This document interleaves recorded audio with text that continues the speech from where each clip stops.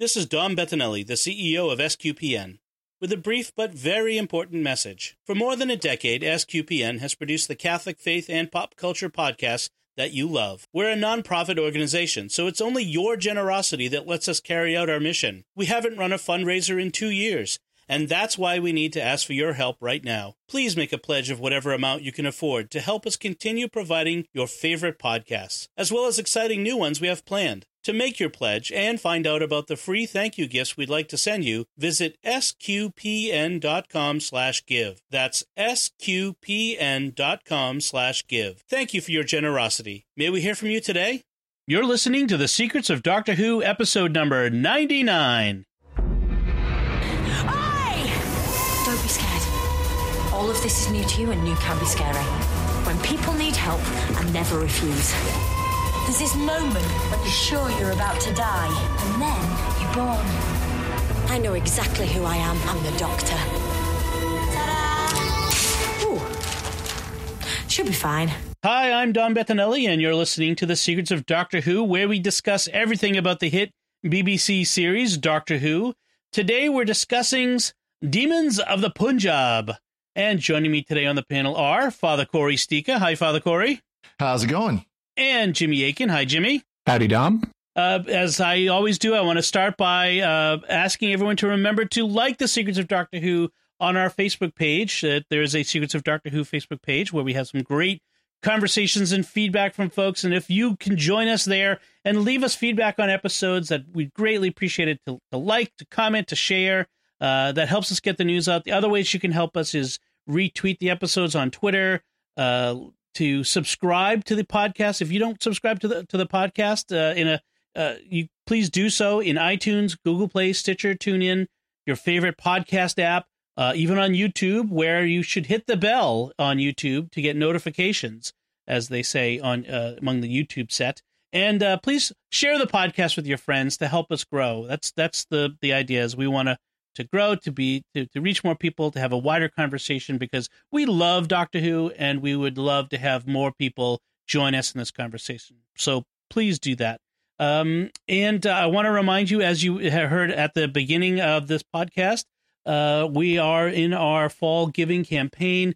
You've heard us talk about it several times in recent weeks, and we do need you now to join us in this giving campaign to make a pledge or a gift to help us continue our mission.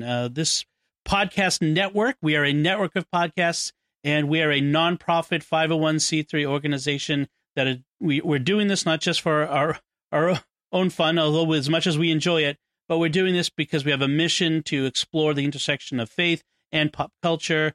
And one way we do that is through The Secrets of Doctor Who. We want to continue doing this, and we need your help to do that. And so if you could go to sqpn.com/give, and if you do so, we have some nice gifts we would like to give as a thank you. Some of them are Doctor Who related. So sqpn.com/give. So the Demons of the Punjab, I'll give you the quick 20-second recap. Yaz, one of the companions who has gotten the least amount of attention so far, she wants to learn more about the life of her grandmother, who was famously the first woman married in Pakistan, presumably after Pakistan became a country in 1947. So the 13th Doctor brings her friends to the Punjab in 1947, but all kinds of stuff happens. Strange things happens, and we'll talk about that. So I want to give my assessment, sort of like my one-sentence assessment up front. This is Rosa 2.0. Yeah. Yeah. It's essentially Rosa again. This is the British version of Rosa, whereas racial hostility and segregation is a scar on the memory and the conscience of America. This situation in India and the partition between India and Pakistan is a legacy of British colonialism, and it corresponds to a similar kind of scar on the history and memory of Great Britain. And so this is sort of the British version of Rosa. Right. You know, it was interesting because I realized as we were watching it that I really don't know a lot about the history of this. I knew a little bit. I knew that that the border was basically forced by Britain. Britain basically said, we're just drawing this border. Boom, there it is. And that it's been a very contentious border ever since, still to this day. It's a very, very, very troubled border. They're both nuclear powers, and they've almost gone to war like 3 times. Exactly. Exactly. This. Well, I had a priest from India who was here as a parochial vicar for a year, and he's from that part of India that's right up in the northern part by Pakistan, and he's told me some of the stories of what life is like up there. You know, of course, Catholics up there do not have it easy by any stretch of the imagination, because neither side likes the Catholics. They're hated on both sides of the border. You know, so it's a very difficult. I mean, it's a very difficult part of the world to understate the issues. Obviously, the partition was to put Muslims on one side and Hindus on the other. Essentially, that was sort of the idea, right? And that was essentially the idea, as a way of easing interethnic, tensions. Didn't work. Well, we can't see the alternative timeline where they didn't partition it. That's true. So it's hard to know which situation is better. However, it's certainly not pacified things in our timeline. I would be curious, obviously we have listeners in the UK, and I'd be curious to hear their feedback on this episode. We may also have listeners in India and Pakistan.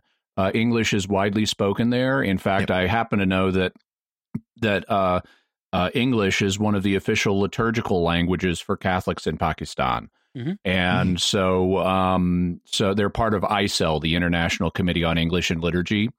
And so we may have listeners there. I would be real curious to hear their perspective on all of this.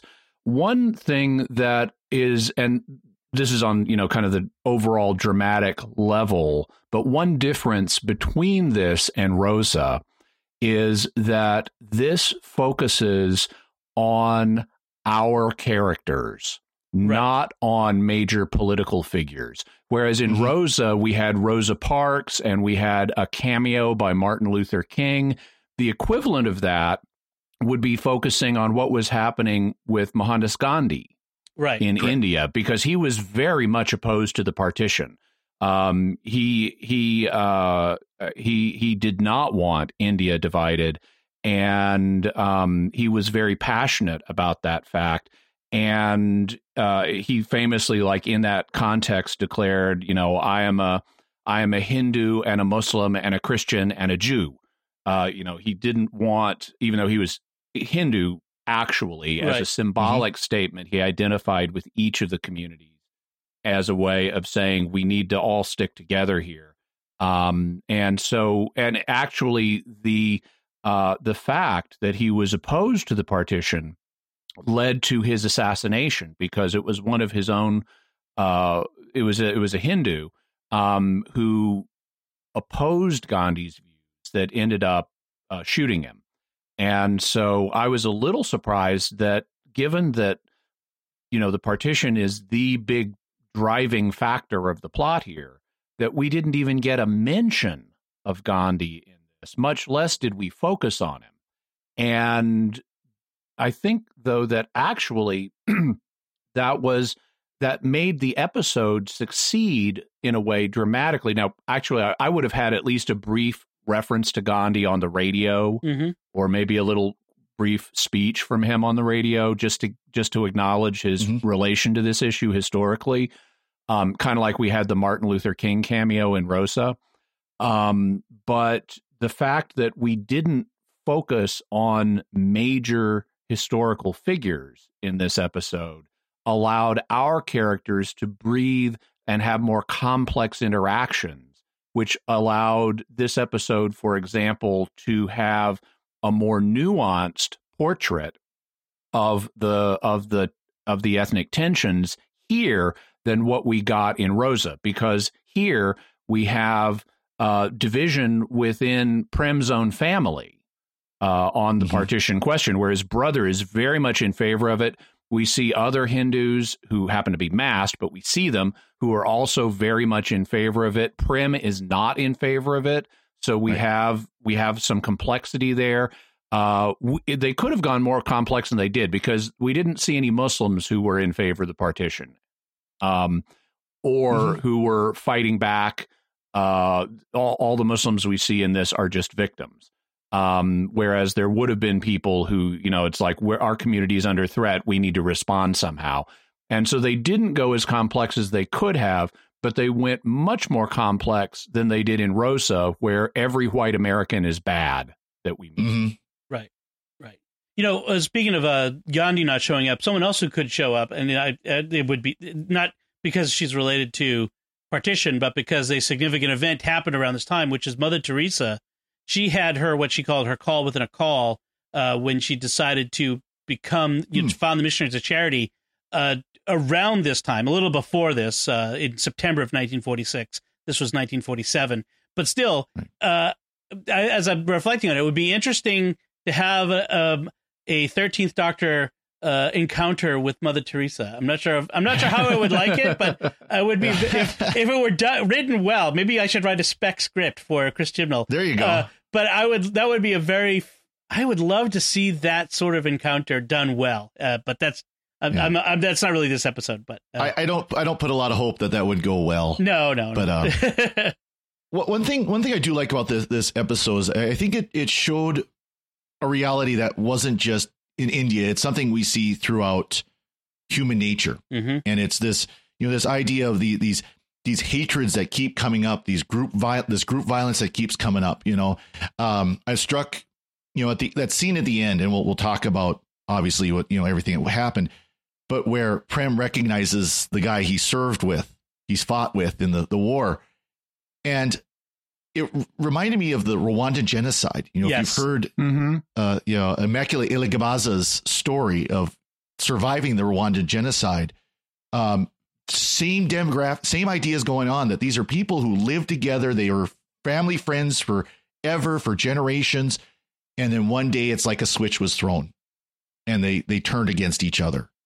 And it's, much the same kind of situation. Yes. We see this over and over. I'm going to get political here, but to take to our own time, you look at groups on the left, like Antifa, and the groups on the right, like the white supremacists in our own here in the United States. It's the same kind of mindset coming back again and again and again and again, and it's interesting to see the way they portrayed those movements rising up during the time of the partition. I think it was quite intentional. In fact, I mean, that seems to be an overarching idea in this season is the divisions among peoples that need to be healed, that may be exacerbated in the current situation, and so I think that was certainly the case in Rosa. That was the case in Arachnids in the UK, and it was the case here. I mean, I think they've been building that idea. This episode, though, really recapitulated the same themes as Rosa in a way Arachnids in the UK didn't. And that raises a question in my mind, not about the quality of this episode, but about the writing choices for this season. Because this is just 2 episodes after Rosa, and we have a very similar episode. Yes. It's like, you're repeating yourself a little quickly here. Well, the other thing that comes up is something that's kind of fundamental to this episode, and that's similar to Rosa, which is, there's a criticism been leveled at Chris Chibnall with this season of Doctor Who and his version of Doctor Who, which is the science fiction alien bits almost seem tacked on, because, and this is a big part of what I want. I like this episode in many ways, but one thing that bugged me about this episode is the aliens in this.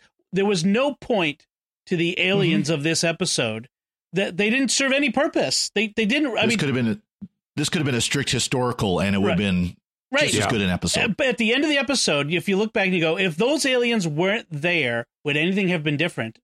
No. Like, it was, they served the only purpose they really served is I think to connect it to the date on which it aired, which is it was a very intentional, I think, connection to what in Britain we call Remembrance Day, in the US we call Veterans Day, but it's the day, it's Armistice Day. As we record this is the 100th anniversary of the end of World War I, and there's a lot of people remembering it. so there were poppies throughout, and poppies are, of course, important part of the remembrance of Remembrance Day. But the theme of remembrance, and especially of those who have served, and by the way, Father Corey, happy Veterans Day to you. Yeah, thank you very much. Yep. Thank you very much. But to remember those who have served, to remember those who have died. And I think so. They played that role, and of course, we'll talk about that a little more as we go on. But apart from that, I just didn't feel like those aliens they had a point.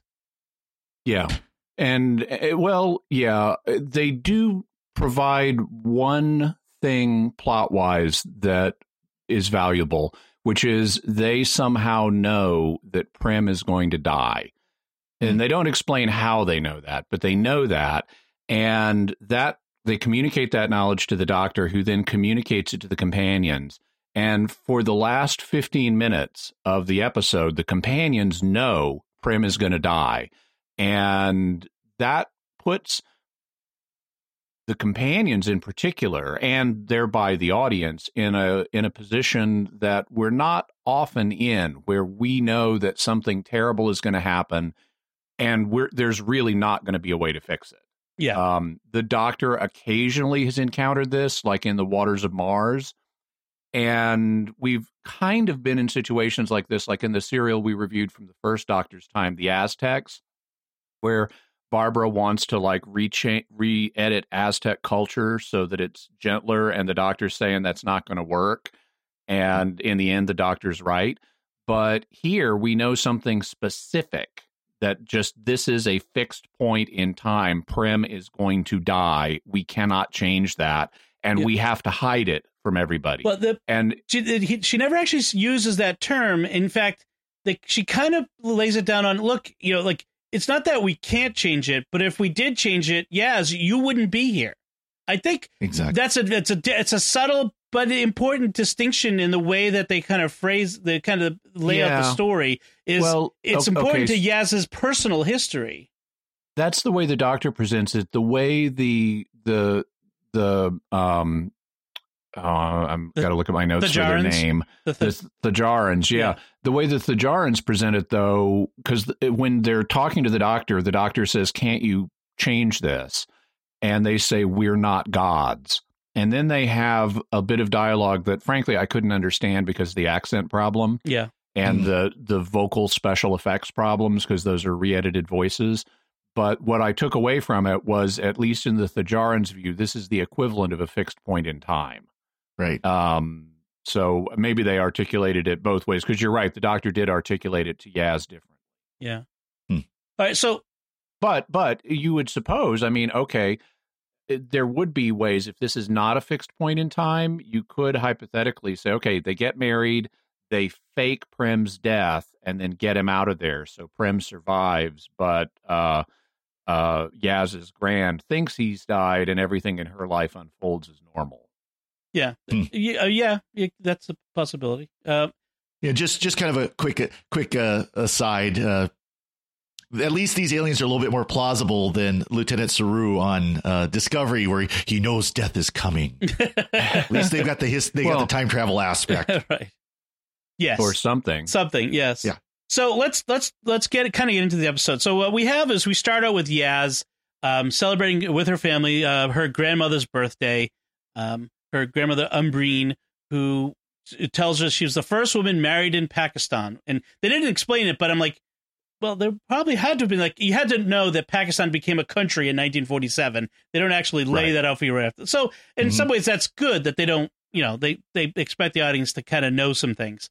And for the British audience, that would be more common knowledge than it is here. Right. Correct. They also mentioned that she was the first Muslim to work in a mill or a textile mill in Yorkshire or something along those lines. So they're kind of establishing her background. And for her birthday, the grandmother's giving out gifts. Which is odd, and especially saying, I'm giving these away before it's too late. And normally giving away property and ideating death is a sign of imminent suicide. So I'm a little concerned for Gran here. To be fair, it could also be illness. It could be a terminal illness. But I think they mean us to understand it's just old age. Yeah. But yeah. Oh, she's a hobbit. Maybe that's what we do. So she gives. she gives the younger granddaughter a poppy, doesn't explain it, and that never gets explained in the episode. It never. I know. And you do not do that to us. She says, "This is a present your grandfather gave me. I can't remember why." Okay, you've just made a promise to the viewer that you're going to explain why. Right, and doesn't. Do not do that. Give her something else and say, "This is something your grandfather gave me. It's really nice. I think you'll like it." That's all you got to say. Well, and then we have the watch that she gives to Yaz, which is must broken. Never be fixed. And see, this is the thing that drives me crazy with not just Doctor Who or things, but a lot of TV stories is I'm doing this thing. I can't tell you why, and you can't ask me. Like, yeah, what? Don't bring it up then. Like, what do you? Why yeah. Like, if you can't tell me, then why do you bring it up? When you go with the title of the episode, Demons of the Punjab, and then you have this, don't fix this watch. It's like, what is the watch an important part of how they vanquished the demons? It's Chekhov's watch. No, it's gonna come up later, but yeah. And that's just our. I kind of gave him this one, even though it's a common trope. I gave him this one. This is how they're going to get the plot moving, right? Yep. So Yaz gets it in her head that she now needs to find out what really happened with her nan and her grandfather and the significance of this and so she goes to the doctor and she wants the doctor to take her back to the Punjab when her nan was younger. Now the doctor says something here. She says it could be dangerous, and Graham says, "Oh, like we haven't seen that yet, danger yet." And then the doctor says, "I've apologized for the Death's Eye Turtle Army," is how I heard it. That's what I heard too. So I played it back like 4 times to try to get, because I don't have subtitles on what I was watching, and I'm like it's the accent thing, like and how fast Jodie Whittaker talks. She talks fast.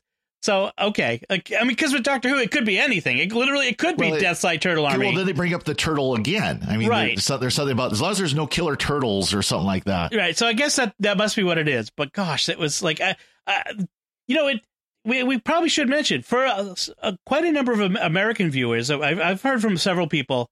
The accents are putting them off from the show, that they are not enjoying because it's so difficult to understand compared to, whether it's Capaldi's Scottish accent or, the other British accents that we've had, in the past. I mean, they had David Tennant famously not speaking his native accent. Whereas with this, the Yorkshire accent, it's tough going for non-Brits. Well, maybe for some Brits it's tough too, but for us Americans, this is tough going, and it may affect people's enjoyment of the show going forward. So anyway, yeah, I've just pulled it up with subtitles, and it is the Death Eye Turtle Army. Okay, all right. Well, maybe it's the Ninja Turtles helped out with that one. So the doctor kind of talks about the danger of going back in time, to observe your own family. And we know about that, right? Because we saw what happened when Rose went back to see her dad in Father's Day. The time pterodactyls show up and they start massacring people. So we don't. Yep. So in some ways, this sort of is a little like that. Not the same sort of thing, but it recalls that anyway. Yeah. And we've touched on, the delicacy of involving yourself in your own timeline before. In fact, that's one of the big rules of time is for Time Lords is they're not to cross their own timeline, for various reasons. Right. Unless there's an emergency on Gallifrey or yeah. The thing that I love the most about this scene, though, I like the dialogue, with Graham saying, "Oh, it's not like we haven't encountered risk before." But what my favoriteest thing is when they finally convince the doctor to do this, even though she's protesting she shouldn't. She says no, and then all 3 companions say interfering. It's like awesome. They've got her sussed out. Yeah, that's right. So they pop back to India. The doctor uses she says, "Oh, the telepathic time circuits will figure out where we need to go." And then they call her on it, and she says, well, okay, it's really complicated, and then she gives this sort of, pseudo-scientific explanation. I'm like, okay, at least they're kind of trying to give some basis for the hand wavium that we're going on here to why we're letting the TARDIS take us here. And they've used the telepathic circuits before. I think it was during Capaldi, they had something where Claire's like stuck her hand in the console in this little weird spot, and the TARDIS immediately took off. And yeah. So we've had that before, but we get a little more explanation this time. What I liked when they got to the Punjab is so they noticed they're not in Lahore, right? Which is a big city. And then the doctor has this brief telepathic vision. We don't know what it is at the time, but it's later. She's telepathically sensitive to the presence of the Thajarans, and it's not pleasant for her. And that kind of gets her into this worried zone where she doesn't know what's happening, but she's really worried. And I like that. I like how worried the doctor is here and how she feels out of her depth with what's going on. That's very nice. It's such a relief after all the strutting, overconfident doctors we've had recently. So one thing I want to mention is the location shooting. I don't know where the location was that they used to shoot this, but it was beautiful outdoors. It doesn't look anything in Britain that I know of. It must be Spain. They often use Spain as a location. Yeah, I have in my notes, I was impressed with the initial location shooting, but like later, and I noted it specifically towards the end where Prem is like striding out to meet his fate. He comes out of the barn or the house or whatever it is. And the sunlight is so bright and the colors are so vivid. And I just thought I just love the visual design of this, the way they're shooting this. It occurs to me it could also be South Africa because that's where they did Ghost Monument. So that's another possibility that they've done. So they meet Prim, and based on a hint from our friend listener Bennett Gillespie, I looked up what the word Prem means. It's a Sanskrit word for love, meaning pure unconditional love that leads to total devotion and surrender. So interesting choice. So based on the Star Trek Next Generation episode, The Offspring, that would make Yaz's grand Prem's lol. Yes, I suppose that would. Yeah. So the Prem is on her way to his wedding. We encounter a sadhu, which is a Hindu holy man, on the way. He's walking to go there. He's going to officiate at the wedding. Who is uncredited, by the way. And I noticed his name is Bhakti and doesn't get a credit, which is interesting. But I wonder if he's a real sadhu. Would be interesting. So we have this encounter. So Yaz meets her Gran, and then we have this weird thing where Gran's not marrying Granddad. She's marrying this other guy. Who's he? And then I like how I think it's Graham who says maybe she had a secret first husband. Right. And that, okay, little bit of family background on me, that clicked for me in a special way because it turned out one of my grandfathers was the secret first husband. Really? Yeah, I discovered just a few years ago, I have a secret uncle I had not known anything about. Because one of my grandfathers had an initial family before he married my grandmother, and that family had offspring, and I've since made contact with them. But it came as a total shock to me as a grandchild to discover that there was this secret first family that I was unaware of and that had never been talked about in my entire life. And so for me, it's like, okay, this was my Yaz moment where. Wow. And so the disorientation that you would experience where suddenly there's this whole family and all this very strange, disorientation that I guess that was the right word is that you experience in that. Now, correct me if I'm wrong, but the guy in the photo that she knows as her grandfather, is that not Manish, Prem's brother? I didn't think it was. Okay. I don't know. I didn't see it close enough. I don't see how it could be. Yeah, well, the events of this episode. See, that's the thing is I got confused right off the bat that I thought, oh, it's his brother who she really married. And then the rest of the episode, I'm like, wait, what? Like, and I was, that might have affected my enjoyment of the episode a little.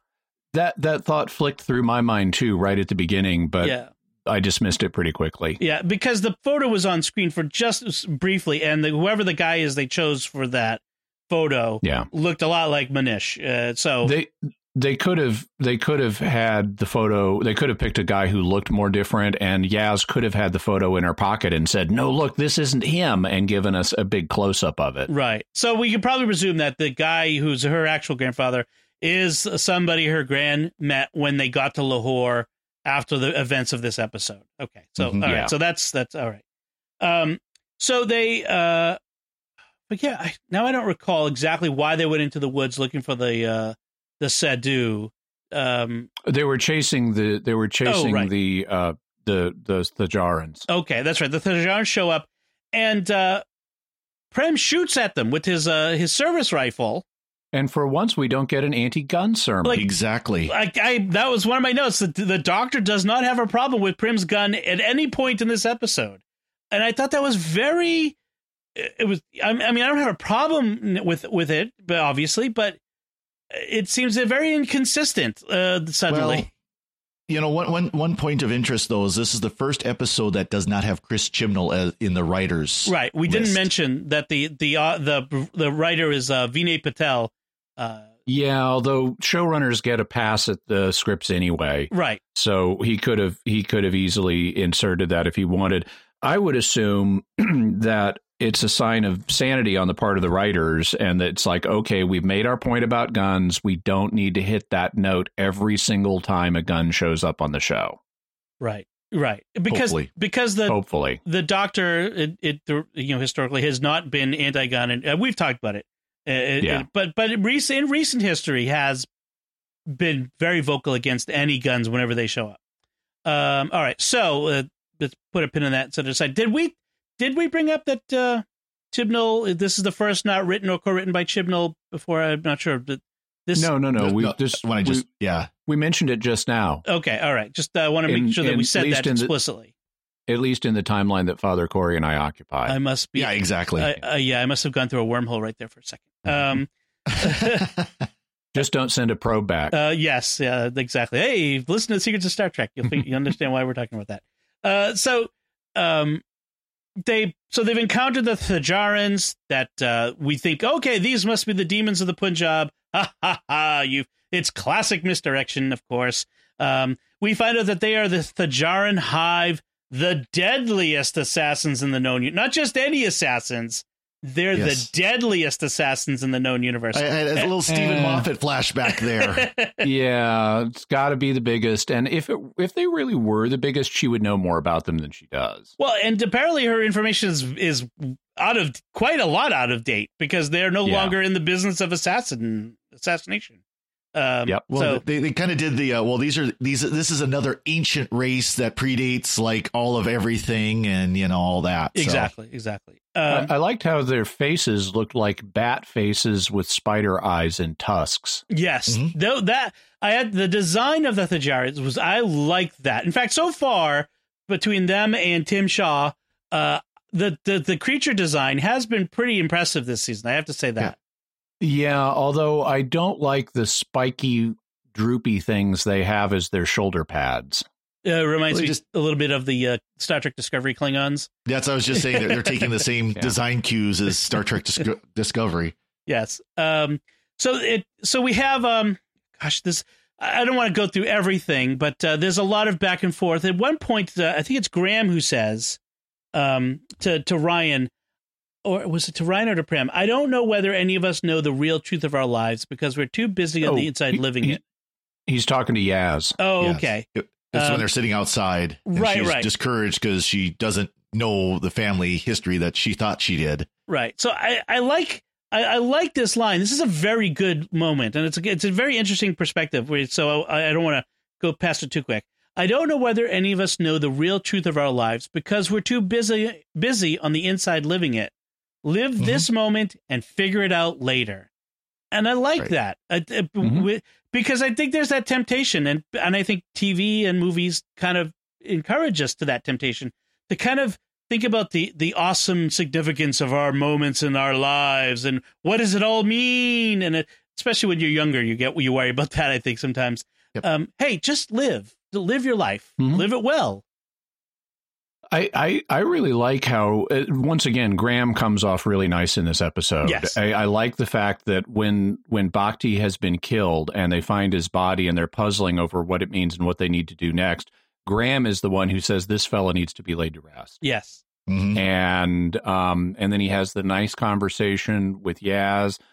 He has nice conversations with Prem's brother and with Ryan, and he's really kind of among the companions, he's kind of coming across as the most mature companion and as the central companion. Yeah. Yeah. He's not the flashiest necessarily. He's not the one. We've actually had more focus on Ryan and on Yaz than we have on Graham, but he's kind of the sensible center that kind of functions to keep things moving other than among the companions when the doctor's not around. Well, it's interesting that the development, because I remember when we were talking about the first episode, we weren't a big fan of Graham. Yeah. No. He seemed very flat in one note and kind of a coward, standoffish. They really developed him incredibly throughout these episodes. I mean, he's the one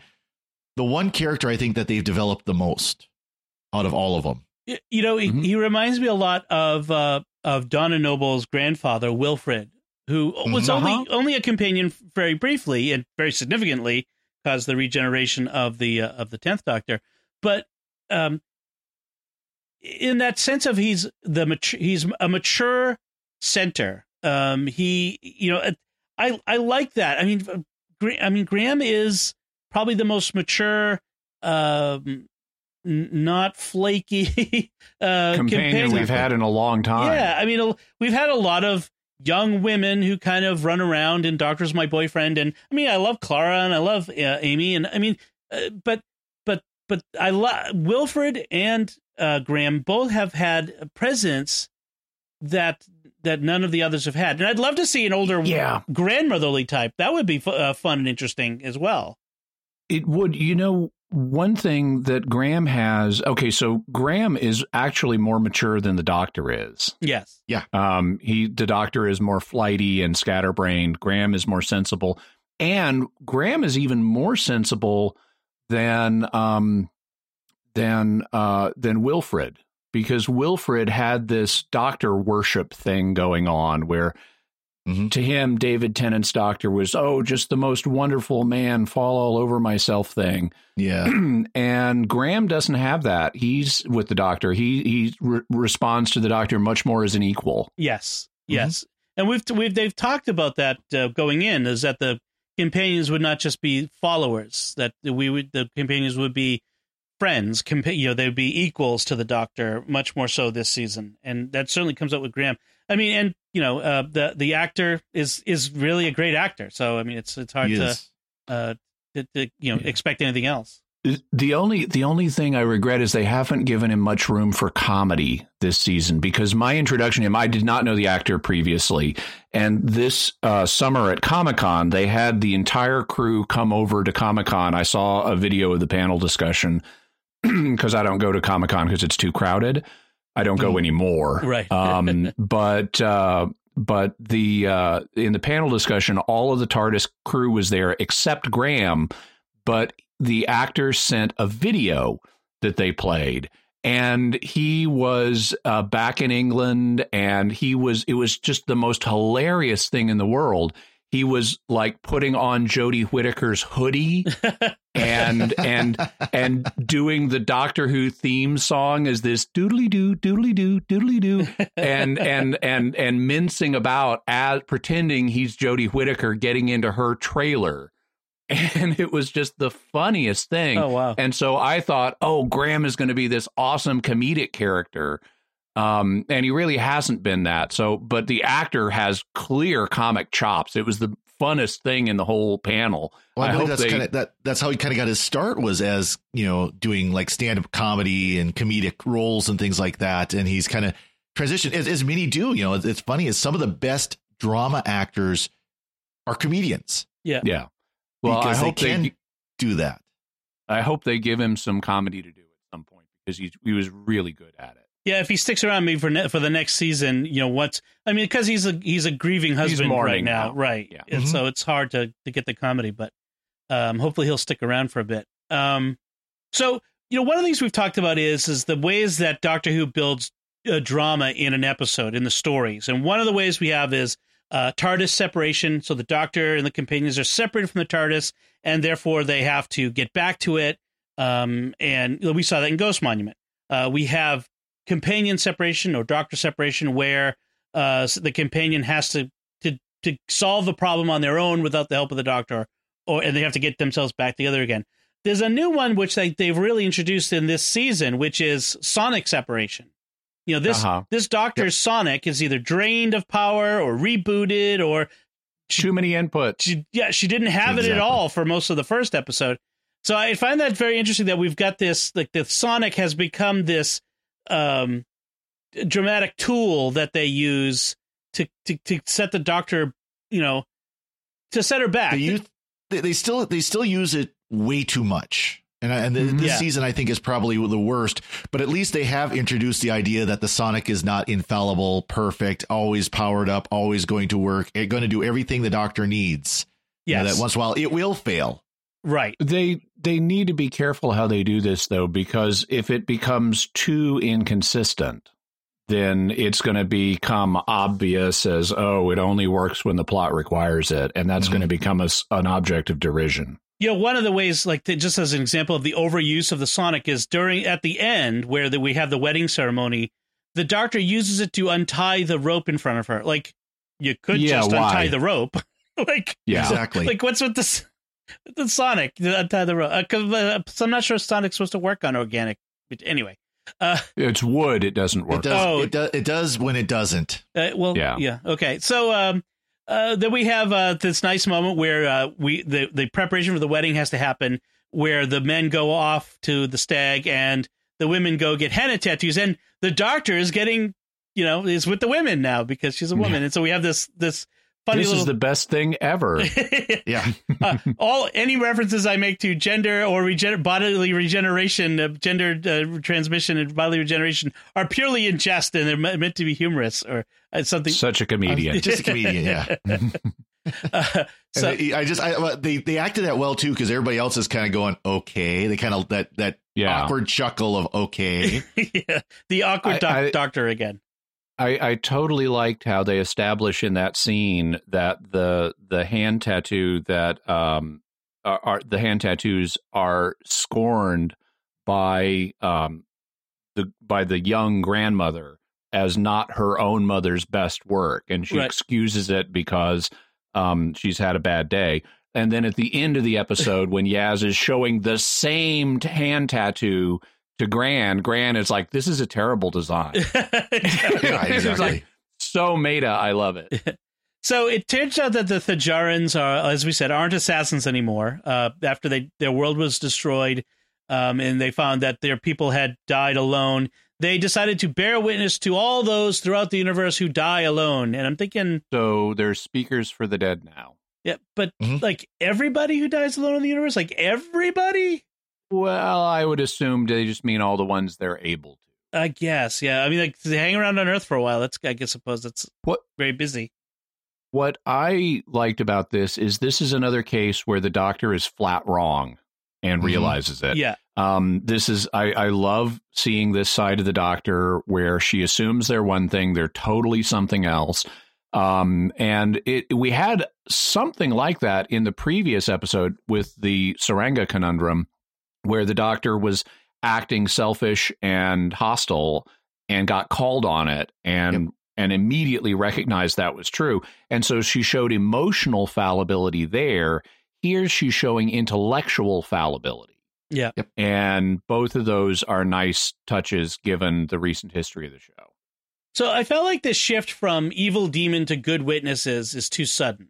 Like why? So suddenly these demons who kept appearing and disappearing are suddenly willing to communicate who they are and what they're about when they didn't want to before, and it just didn't seem like they paid for that in the script. Like they didn't earn that conclusion, because after this they're not really involved in the plot. So I would have to go back and rewatch the episode to see how many opportunities the Thajarans actually had to explain themselves, because they like disappear when they're shot at. Yeah. And you can understand that. You know, I wouldn't, if that's how I defend myself against being shot, okay, I'm not going to hang around to explain. And then the doctor breaks into their buried spaceship and they're not there to explain. And then when they do show up, the doctor yanks everybody out of the spaceship via the transmat, and then they're running from the Thajarans, and the doctor's taking the transmat locks, and then she locks them out of the barn so that they can't show up for 12 to 18 hours. Why that is, I'm not sure. That spaceship didn't look that far from the barn, so certainly not 12 to 18 hours away. I don't know why they can't just walk up and knock on the door. Right. But the episode has gone to great lengths to show the doctor and companions and associates getting away from the Thajarans, and one could argue that they simply haven't had the opportunity to explain themselves till now. Okay.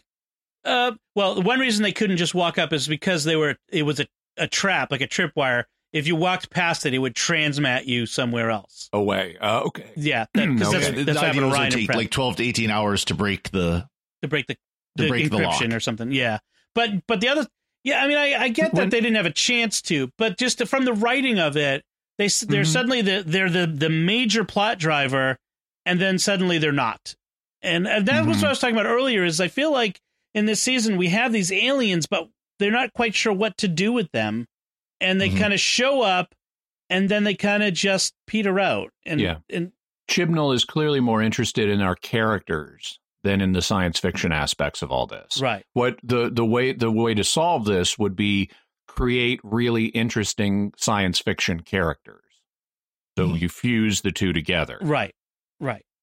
Yes. I mean, it feels like almost like, well, it's a science fiction show. We have to have a few science fiction bits to go on top of our very interesting story about human nature, which I like this, like the stories, but the alien bits just don't fit. An example of that would be like Davros, right? Who's a science fiction concept and a very interesting character. And here, we have the Thajarans as concepts, but we know nothing about their personalities individually. Right. They're just ciphers, personality-wise. By the way, I did want to compliment when they finally do crack the transmat locks and jump in and grab the doctor. That's an extremely effective abduction. Yeah. The way the special effect works for that, and suddenly the doctor's gone. And that's one of the more effective cases of doctor-companion separation I've seen. And it wasn't produced by the stupid, you go this way, I'll go that way routine. Yeah. It's like the doctor is yanked away from the companions in a very scary way. Right. Exactly.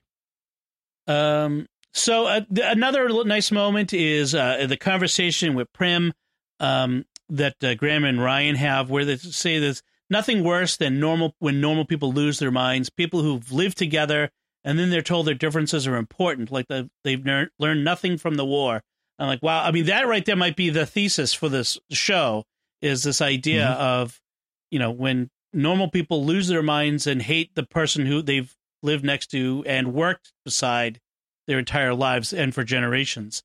And this is the point where I saw the familiarity both with the Rwandan genocide, but also with issues in our country today, where people spend more hatred and energy on, well, you're different because, and you need to give me this because, and it's all division. We're finding what divides us versus what unites us. Right. We have the wedding ceremony that the doctor officiates at, because as a doctor, she's an important person and therefore can officiate because the Sadhu has died. And it says she says something in it. She says, love is a form of hope, And like hope, love abides in the face of everything. And I think, well, so the theologian in me was picking that apart. Oh yeah, same here. Obviously, she's not talking about the theological virtues of faith, hope, and love. But there are echoes there, and I would love to tease that apart a bit. I mean, there are echoes of 1 Corinthians 13 in that, and she even says this is part of her faith. Now, where you can, so let's back up for just a second to set the context for that, because she's been asked to officiate at this wedding because Bhakti is dead, but she, as a doctor, is a respected woman, so her participation in the wedding would lend it dignity. And she says, "Oh, I haven't done a wedding since Einstein's." Right. And his or her parents opposed as well, which actually I believe is true. Einstein's first marriage was kind of bumpy. But then when then the doctor adds, as long as it's non-denominational.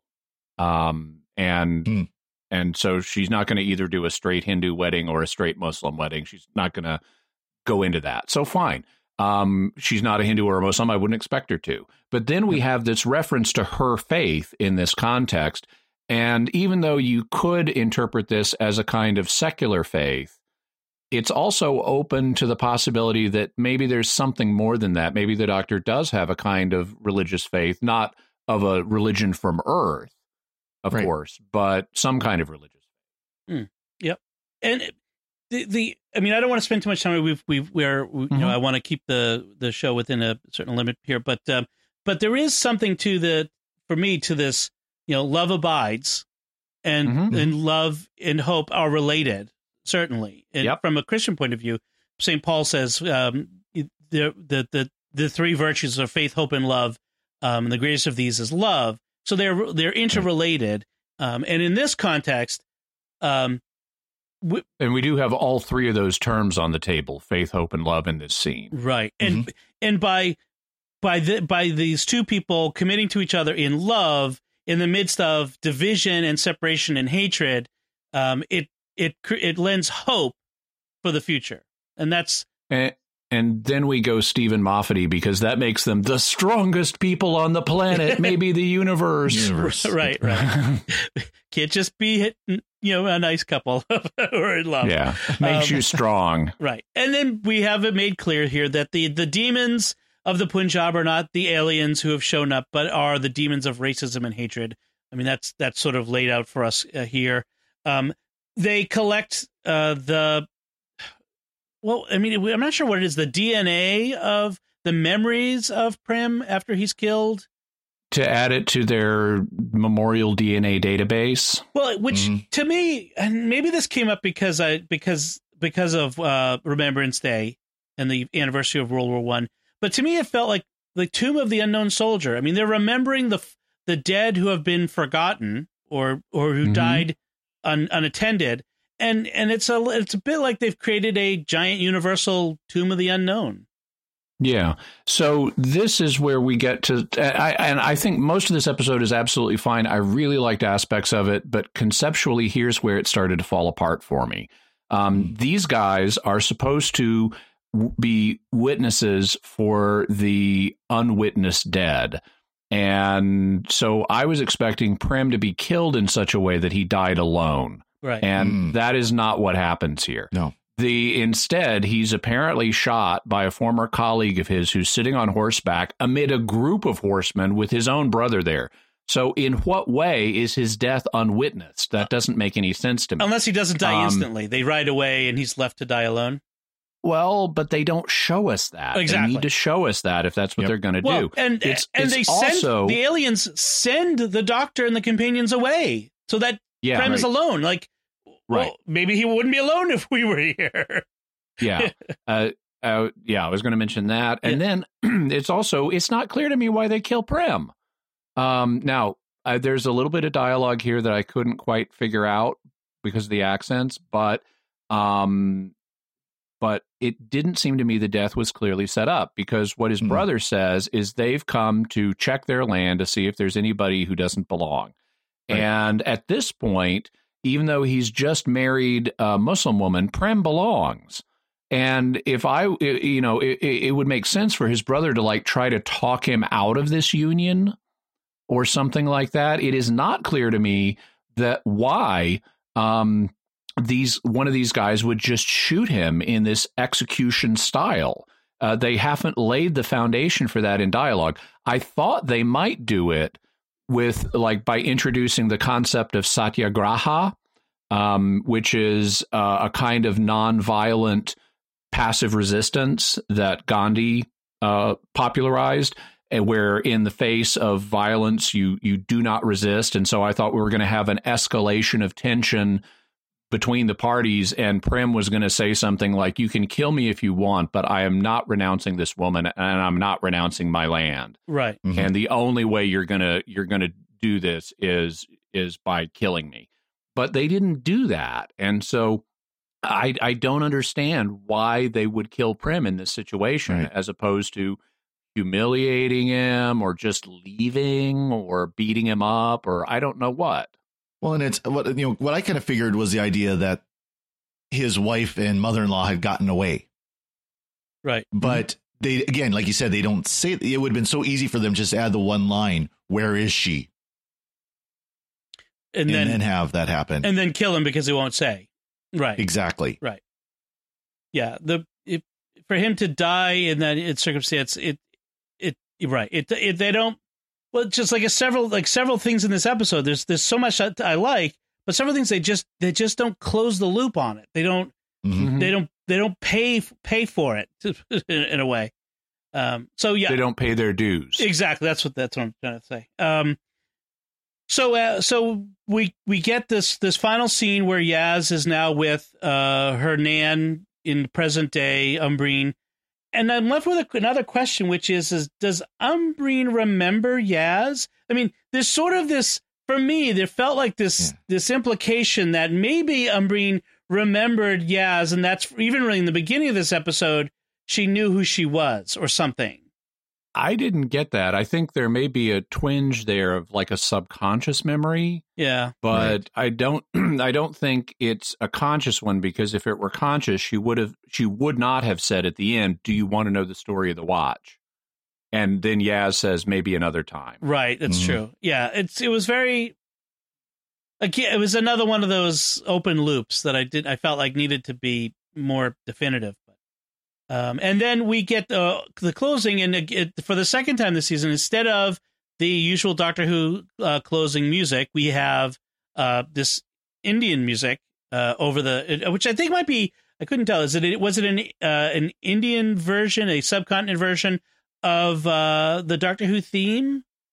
I couldn't tell. I didn't get that. Yeah. I thought it was an independent composition. Okay, so there was definitely not the theme music in any case. So it was themed to the subject matter, and that's how we ended out there. So overall, it was, I mean, there's, like I said at the top, there's much I liked about this. There's some stuff I didn't like, and it felt like a Rosa 2.0 to me. That's my. And it's too soon. I mean, I like the fact they're getting into Yaz's background because it's building out her character more. They needed to do that. But doing it this way, it's like this shouldn't be living so close to Rosa. Right. Okay.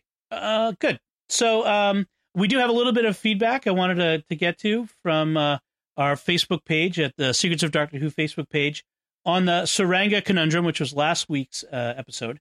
Rick Angelini says, I think that is an issue with the pacing of the shows this season. He says the Ghost Monument moved far too slowly. Arachnids and Saranga Conundrum moved very quickly with rapid-fire dialogue. Key elements of the plot are lost in the fast pace, particularly the dialogue, and I always watch with subtitles on. I'm having a terrible time with the accents this season. I really don't catch the full story until I watch the episode a second time. Thank goodness for the DVR. So we mentioned that earlier, the problem with the accents. Mm-hmm. But what do you think about the pacing as well? The different pacing. Does it matter if I didn't feel like Ghost Monument moved slowly from my point of view. But do you feel like any of the episodes move too slowly or too fast? Well, that's kind of always been a problem with New Who, because they've limited themselves to the 45-minute format. Right. Now 50 or 50. Well, rough time frame. Yep. It was 45 for a long time, and now it's 50. But they've had to pack too much into too many stories. Where they take these stories and they have to kind of compress them a little bit. It's like the exact opposite that Classic Who had, where, we've got this much more of the story to tell. Well, let's throw a few chase scenes in so that we can then, extend it for another episode or two. You mean like War Games? Hamburger Helper. Yeah. But like War Games for the Second Doctor, which was like 10 episodes. So, I mean, I think it's just a symptom of the format that they have chosen for New Who in general. And this season, we just might be noticing it a bit more. Okay. This season. So, and then Heather Comstock sends a message. She says, I thought this was a great episode, Saranga Conundrum. It was a refreshing romp after 2 somewhat uneven episodes. I liked how they were in overload of things to solve and the fast pace. So she liked the fast pace. I felt like I got to know the characters enough to care about them and their fates, and I fall squarely in the pro-Pating camp, a bit like having a hungry, destructive toddler running amok. As always, I know what you mean. I had a Destructo who was a toddler. As always, I enjoyed hearing your analysis of the episode. Actually, the Pating is a lot like my son Anthony when he was a toddler. Yeah. So Heather liked the pace, and toddlers will put anything in their mouth, and drain the energy from it. Exactly, especially their parents. So Heather liked the pacing. So it's so interesting, two different perspectives on that, the different pacings. One thing I want to mention, do you have, I'm sorry, instead of Jimmy, did you have anything to say on Heather's comment? No, not in particular. I thought it was very perceptive. Thank you. Thank you, Heather and Rick. And one last thing, I saw a news article that claimed that the ratings for Doctor Who are plummeting after the initial premiere episode, and it's Doctor Who's in danger. No, actually, the ratings are very good. Yeah, in fact, the ratings that they were citing were very different from the ones that I'm seeing. I don't know where they're getting their numbers from. Now, there has been a drop-off from the premiere. The premiere had 10.9 million UK viewers. Saranga had 7.76 million. So a little drop off. And that's normal in a TV series. Yep. Normally the premiere, with all the advanced publicity it gets, is higher than the episodes that immediately follow it. Well, right. And the numbers that I've been seeing, they'll have the overnight numbers, meaning the people who watched it the night of or DVR'd it. Yep. And then they'll have like the 7-day numbers, and that will a lot of times include the online viewership as well. Those who went to BBC's website and watched it there, or watched it through Amazon, like Jimmy does, or something like that. But this doesn't count. But again, it's 7 days, so someone could watch this episode, say, in a week, and it's not going to count. Right. So the numbers, and I've been following this guy on YouTube. I don't recall his name off the top of my head, but I may mention it in a future episode, who actually does a weekly analysis of the ratings numbers, and he compares them to prior seasons. And actually, Jodie Whittaker's numbers, or the Jodie Whittaker era numbers, are much better than what we've had. They blow the Peter Capaldi era away. We haven't seen numbers this good in quite a number of years. Since his first season. She's, in fact, Saranga, which is the lowest rated from so far this season, surpasses everything but the premiere episode of Capaldi's first season. So, and if they're looking at the overnight viewership, in our the way people watch TV today, at least Gen X and millennials, at least, is we watch it recorded, we watch it streaming, we watch it. These aren't just the overnight. Days later. We don't sit down and watch it as it's being broadcast a lot anymore. No, they don't. In fact, actually, they don't. Usually, when you see ratings, it's usually the long ratings, because they know that that's not how people watch anymore. So you will often get the overnights, but when you see the ratings are X, it's usually the night plus 7 or something, whatever they call it. I don't know. I didn't read the particular article that you're talking about, Dom, but I would be surprised at all if he is purposely using the overnight numbers. Right. Well, and this was in a paper to make it look worse than it is. Yeah, this was in one of the UK tabloids. The Sun, I think it was. Oh, well, UK tabloids, those are always reliable and not unfairly biased. Exactly. To generate drama. Right. So, so that's it for feedback and other bits of interesting. So next week, to kind of jump ahead here, we're going to be celebrating our 100th episode of the Secrets of Doctor Who. Kerblam! With Kerblam, which I think is appropriate. It's like we're shooting off fireworks to celebrate. So that'll be sure to be lots of fun to join us. I don't have anything special planned, folks. We have a new episode of Doctor Who to talk about. What else can you do to celebrate?